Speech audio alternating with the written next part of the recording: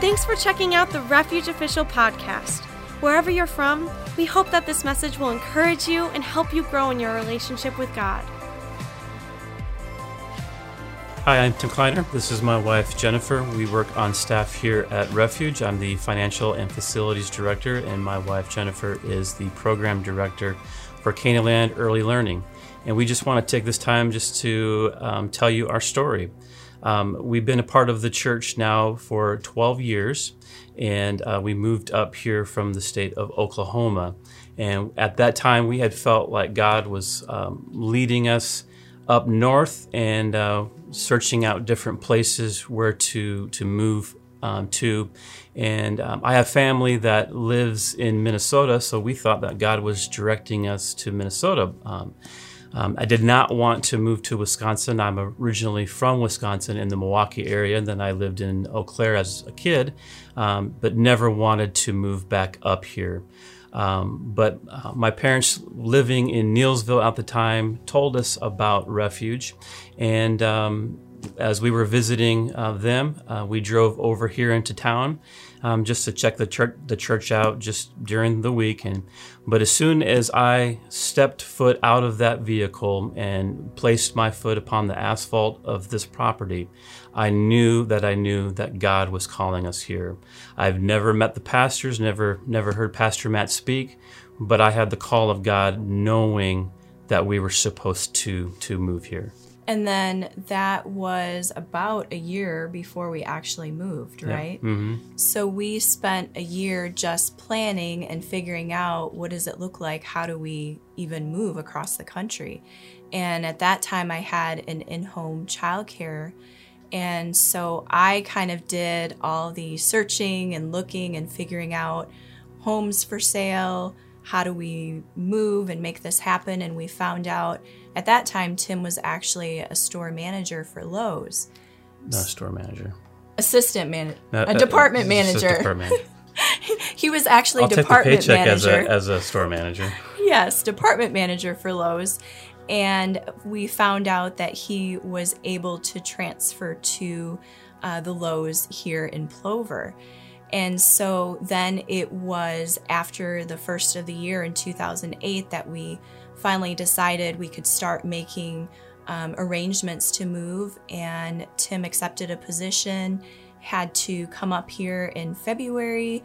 And then I was down home back in Tulsa, packing up the house and getting ready to move. So things happened very quickly, and it in turn became a situation that we really had to trust God and walk by faith. Yes. So it took almost 6 months for our house to sell. And so while we were up here, we were actually staying in the home of someone in the church in their basement. At that time, we had 2 kids, Allie and Dylan, and Allie was in kindergarten and Dylan was 2 years old at the time.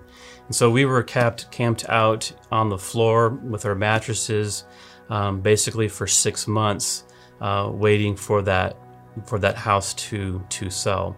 And so that's often like how faith is when you're believing God for something. You're waiting for something to happen.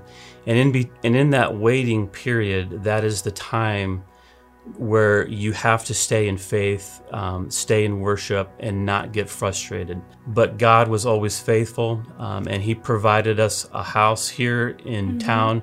We had favor with that seller who was willing to wait for that house to sell in Tulsa, actually turned down other offers to accept our offer. And so God was still faithful. So that time of waiting really reminds me of a scripture verse in the book of Joshua. I just finished up the book of Joshua not too long ago in my morning devotions, and I thought this was really good. See, the children of Israel, they were going into the promised land. Moses had died. Joshua took over as leader of the children of Israel. And they were crossing the Jordan River and entering into the promised land. And Joshua said this in chapter 23, verse 14. He said, "Now I'm about to go the way of all the earth, and you know in your hearts and souls, all of you, that not one word has failed of all the good things the Lord your God promised concerning you. So even though that the children of Israel were going through tests and trials during that time period, God was still faithful. And see, the key thing is, in that first chapter, God told Joshua, did I not command you to do not fear, to be not dismayed, but to be strong and of good courage? See, their faith is what brought them through those tests and trials of facing all the different ites that we read about, the Hittites, the Perizzites, all those different ites. It was their faith that caused those walls to come down at the city of Jericho, and what caused them to enter into that promised land. And so as we're facing situations in our life, count on the promises of God. Look at what God's word has promised you concerning your situation. In 2 Corinthians chapter 2, Paul wrote that all the promises of God are yes and amen in Christ. And so if you're a believer, if you have faith, then all the promises of God are made available to you. And, fast forward another 15 or so years, we were experiencing another situation. And I think it's interesting because, when we walk by faith, we always think that we should have an instantaneous result. But, God wants us to grow in our faith and to allow that to strengthen us. He didn't promise that life would be easy, but it's more of a reward for us to learn how to walk by faith than for him to just hand things out to us. So 15 years or so later, we had a surprise. Almost 3 years ago, we found out that we were pregnant with our daughter, you were pregnant. Madeline. Yes, I was pregnant, but people now say, we were pregnant. Yeah, we were pregnant. But it was an interesting time. We didn't think we were going to have any more children, but actually what is interesting is there was a time that Tim and I had talked about, do you think we should have more children? Tim might be able to share more about how he really felt like we were supposed to have another child, and it probably was more of me that said, no, we don't need to. We're just getting too old. So I would say probably about 5 years before that, I felt like we should have another child. I always felt in my heart that we were to have 3 kids. And so for selfish reasons, we just never pursued having any more children. And so it was, a month before our 20th wedding anniversary. Yeah, that's right. We found out Jennifer was already 3 months pregnant at that time. So. Yeah, and you can say, well, how does that happen? How could you not know you were pregnant? Well, let's just say with my other 2 pregnancies, I knew right away. It was very evident that I was pregnant, but this time I had thought, oh, maybe it's just that time in life. Tim makes fun of me. He thought that I was just eating too much popcorn at night when we were watching our Netflix. Popcorn is our favorite snack at night. We would have popcorn every night watching a show before we go to bed. So gained a lot of weight during that time too. I was helping her along with that. So. But yes, it wasn't until the first part of May, I was 12 weeks pregnant when we found out. So it was obviously, a surprise to us, and yet we had that confirmation on the inside, that inward witness. We had peace. We knew that this is what God had intended for us, and that overwhelming peace knowing everything's going to be okay. This is really to complete your family. I will figure out all the details for you. Yeah. So even though I knew in my heart that we were supposed to have another child and we just overrode that, God in his plan and purpose for Maddie found a way. Saw fit to see that she was born regardless of our decision with it. And now, right at the 12 weeks when we found out I was pregnant, the doctor had said, okay, well, you're because you're over 35, they call it you're of advanced maternal age. And so we need to make sure we do extra ultrasounds with you, additional testing. And so I had gone in, I think it was for the 20-week ultrasound, and they had said, we really would recommend that you have a level 2 ultrasound at Marshfield. We feel like there could be some issues. They had mentioned seeing something on her heart and wanting us to see a cardiologist. So we went ahead and made the appointment to do that. Mm-hmm. And at that ultrasound, we met with the doctors afterwards and all the specialists and found out that her heart was actually perfect. In fact, they explained to us the birth process of how the heart forms. It was really interesting, but there was no issue. And yet the specialist, when she came in to talk with us afterwards, she was the overall periodontologist, I think is what they call them. She had said there looks to be an issue with the umbilical cord. The technical medical term is called vasa previa, and only about 100 women each year in the world have this condition. So I thought, oh boy, well, this is great. But what she explained was that the umbilical cord, the first few weeks, is supposed to bury deep into the placenta, and it didn't. It was open, and the umbilical cord is a lot like an electrical cord. If it's open, you have all those vessels there that are exposed. So the umbilical cord, what it had done is it buried at the bottom of the placenta near the cervix, near the opening of the womb, and those vessels were exposed. So they really wanted to monitor to make sure that the baby was safe. And come to find out, that was another reason why I had not realized I was pregnant. I had had spotting early on, and that's because that forming had happened improperly in the beginning. So, from that time, we realized we would have to have more visits and additional monitoring. The doctor basically said, at the end of your pregnancy, you'll need to be hospitalized so that we can monitor you. You're not allowed to go into labor. If you do that, those vessels will burst and you'll bleed out, and that's your baby's supply right there. So we had, in that moment, a decision to make. Were we going to take everything on and bury the burden on our shoulders, or were we going to walk by faith and not by fear?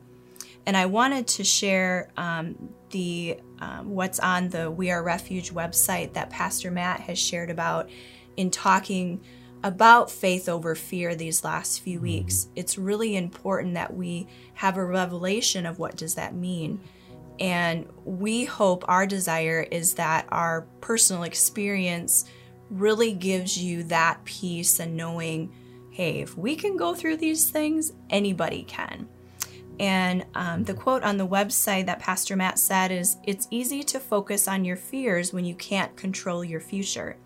But thankfully, Jesus knows your future and he's always by your side. He calls you to live by faith and not by sight. Whenever you find yourself overwhelmed by life, you have two choices. You can either focus on your circumstance or focus your eyes on Jesus." So in that moment, we had a decision to make. Were we going to focus on the circumstance, or were we going to focus on Jesus? And like Tim had said earlier, we knew that God had wanted us to have another child. And so we had to learn to walk through that. It's one thing to know about the scriptures, it's one thing to read them, but it's another thing to put them into practice when you're going through a situation. Right. And so that is where the rubber meets the road. You find out really quickly what you believe when you're faced with a situation. You have a decision to make. Am I going to live in fear, or am I going to live in faith? Am I going to speak doubt and unbelief, or am I going to say what the Word of God says? And so the Apostle Paul said in 2 Corinthians chapter 5, verse 13, we having the same spirit of faith. And then he quotes David from the Psalms, we believe, therefore we speak. And then Paul goes on to say, we also believe, therefore we speak. And so the spirit of faith is what you believe and what you speak. It's believing and speaking. And Paul's very positive about it. He says, we have the spirit of faith. It's not maybe so, I hope so, boy, gee, I wish I had it. No, he was positive. He said, we have the spirit of faith. We believe and therefore we speak. And so we were faced with that situation. Were we going to take up the spirit of faith and speak over that situation, the truth of God's word, or were we going to cower in fear and unbelief? So then after that, what we did is we had really prayed about, well, what are we going to name our child? And we actually talked with our children, Allie and Dylan, about that. And we asked them for suggestions. We talked about it as a family. We prayed about it. And we decided that, we, as an affirmation of our faith, wanted to speak life over her, wanted to give her a name with purpose and meaning. So we decided to call her Madeline Rose, which means God's gift to us. And the name Madeline is derived from Mary Magdalene and her serving God. The other reason why we wanted to name her Madeline is Maddie or Madeline is derived from the Hebrew word Magdala. And what Magdala is a region or a territory around the Sea of Galilee. And so we hear in the Bible, Mary Magdalene, she's named Mary Magdalene because she was around that area of Magdala. And that region around the Sea of Galilee is predominantly where Jesus performed all his mighty works of miracles, of healing, and praying for the sick, and all his teaching. A lot of his teaching was done in that region. And so that name would be very significant with Maddie, that she is a miracle baby. And we believe that she will proclaim God's miraculous work of Jesus Christ in the earth. And so there's a significant purpose for Maddie, and that's why we believe that God gave her to us. Right. And she has been such a joy to our family. I cannot describe how much joy that she brings to each and one of our kids and me and my wife. She has just been a complete joy.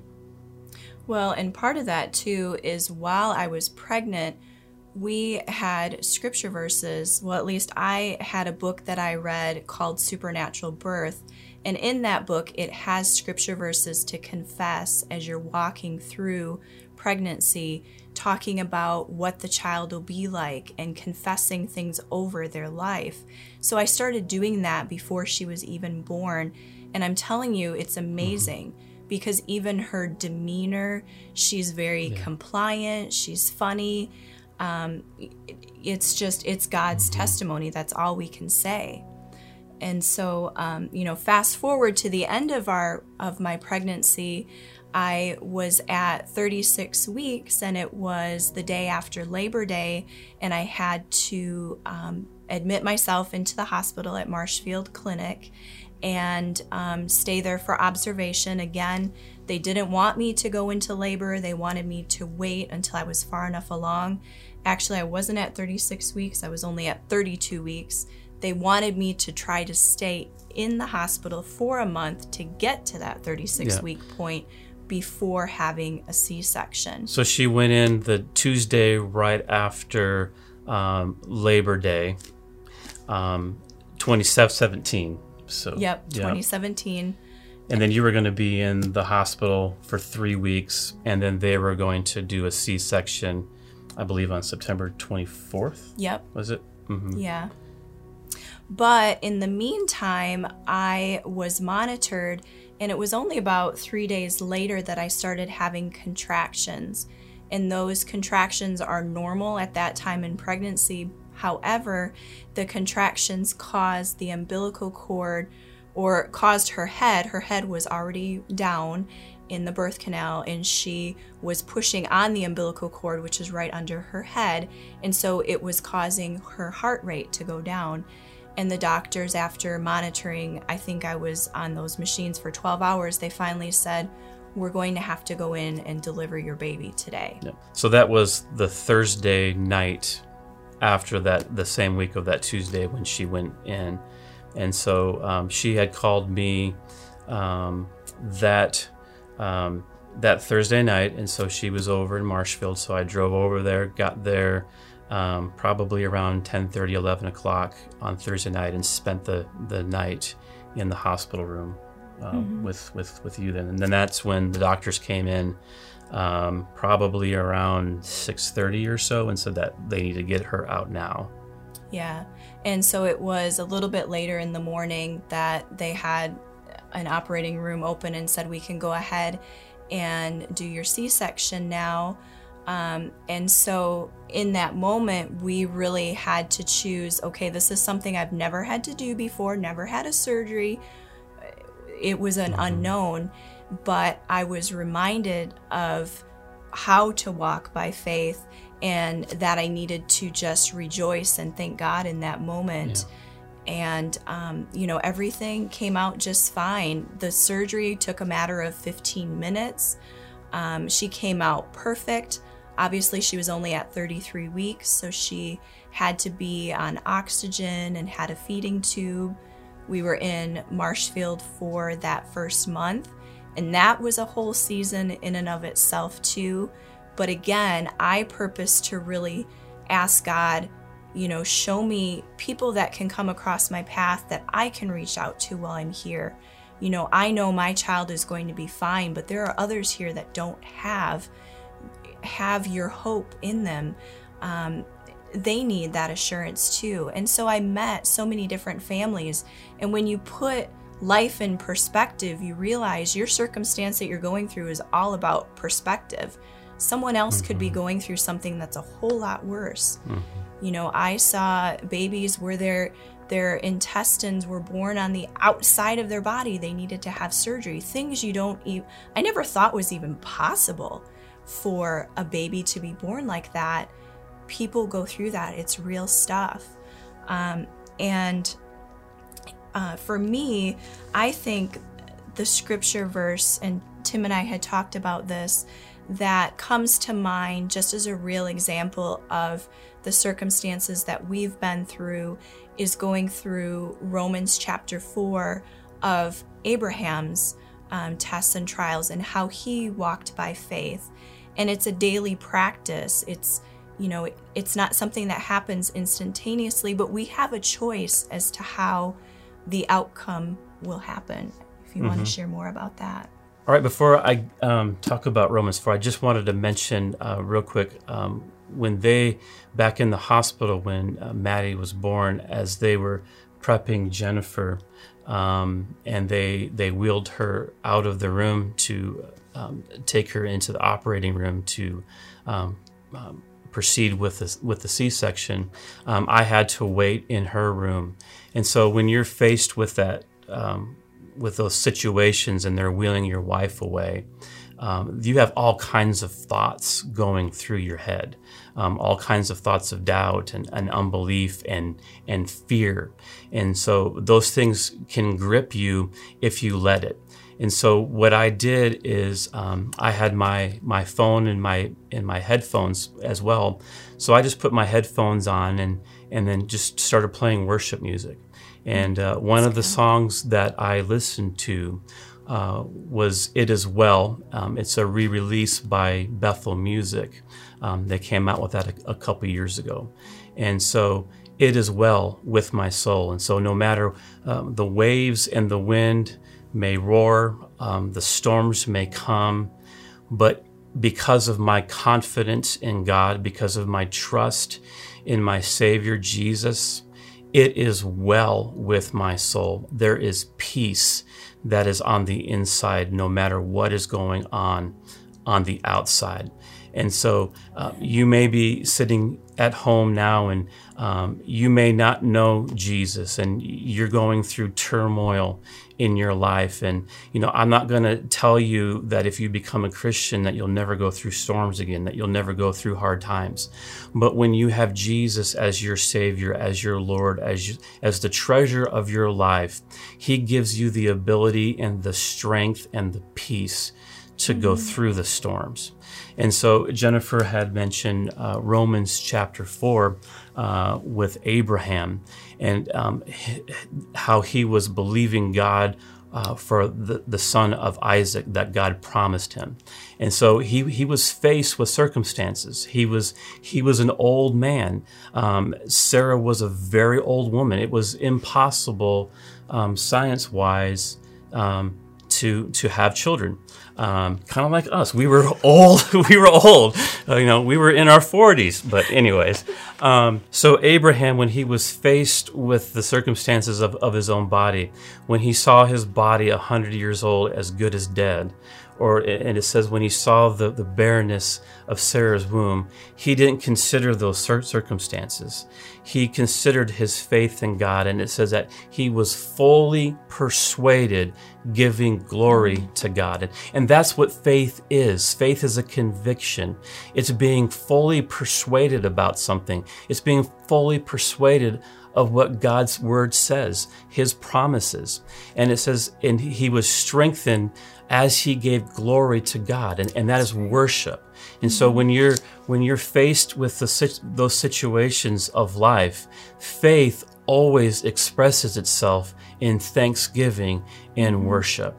And so when you're faced with those trials, those circumstances, look to God's word, find out what His promises say, get that into your heart, begin to speak those promises, and then begin to worship and thank God. You may be watching today and you may be asking yourself, well, how can I have that kind of faith? I can't believe and trust God like you have. Well, I want you to know that you can have that relationship with God just like we do. We can pray with you. We want to make sure that you have that personal relationship with God too.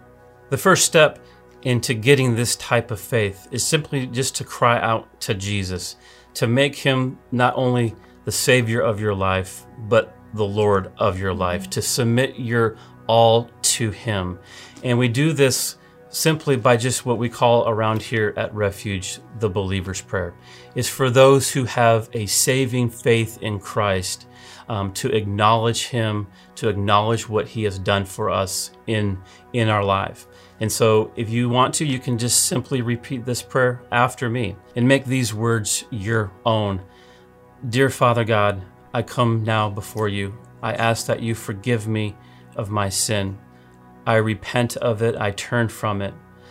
Father, I believe that you sent your Son Jesus to die on the cross for my sin in my place, that He bore my shame, bore my guilt, and He paid the price for my redemption. I ask that He would come into my heart now, make me a new person, give me that peace that I have been searching for, give me that joy that I have been longing for. I thank you now, Father, in Jesus' name, amen. At Refuge, we believe all people matter to God. Thank you so much for listening. If you would like to connect further with Refuge, feel free to go online to wearerefuge.net or on social media at We Are Refuge.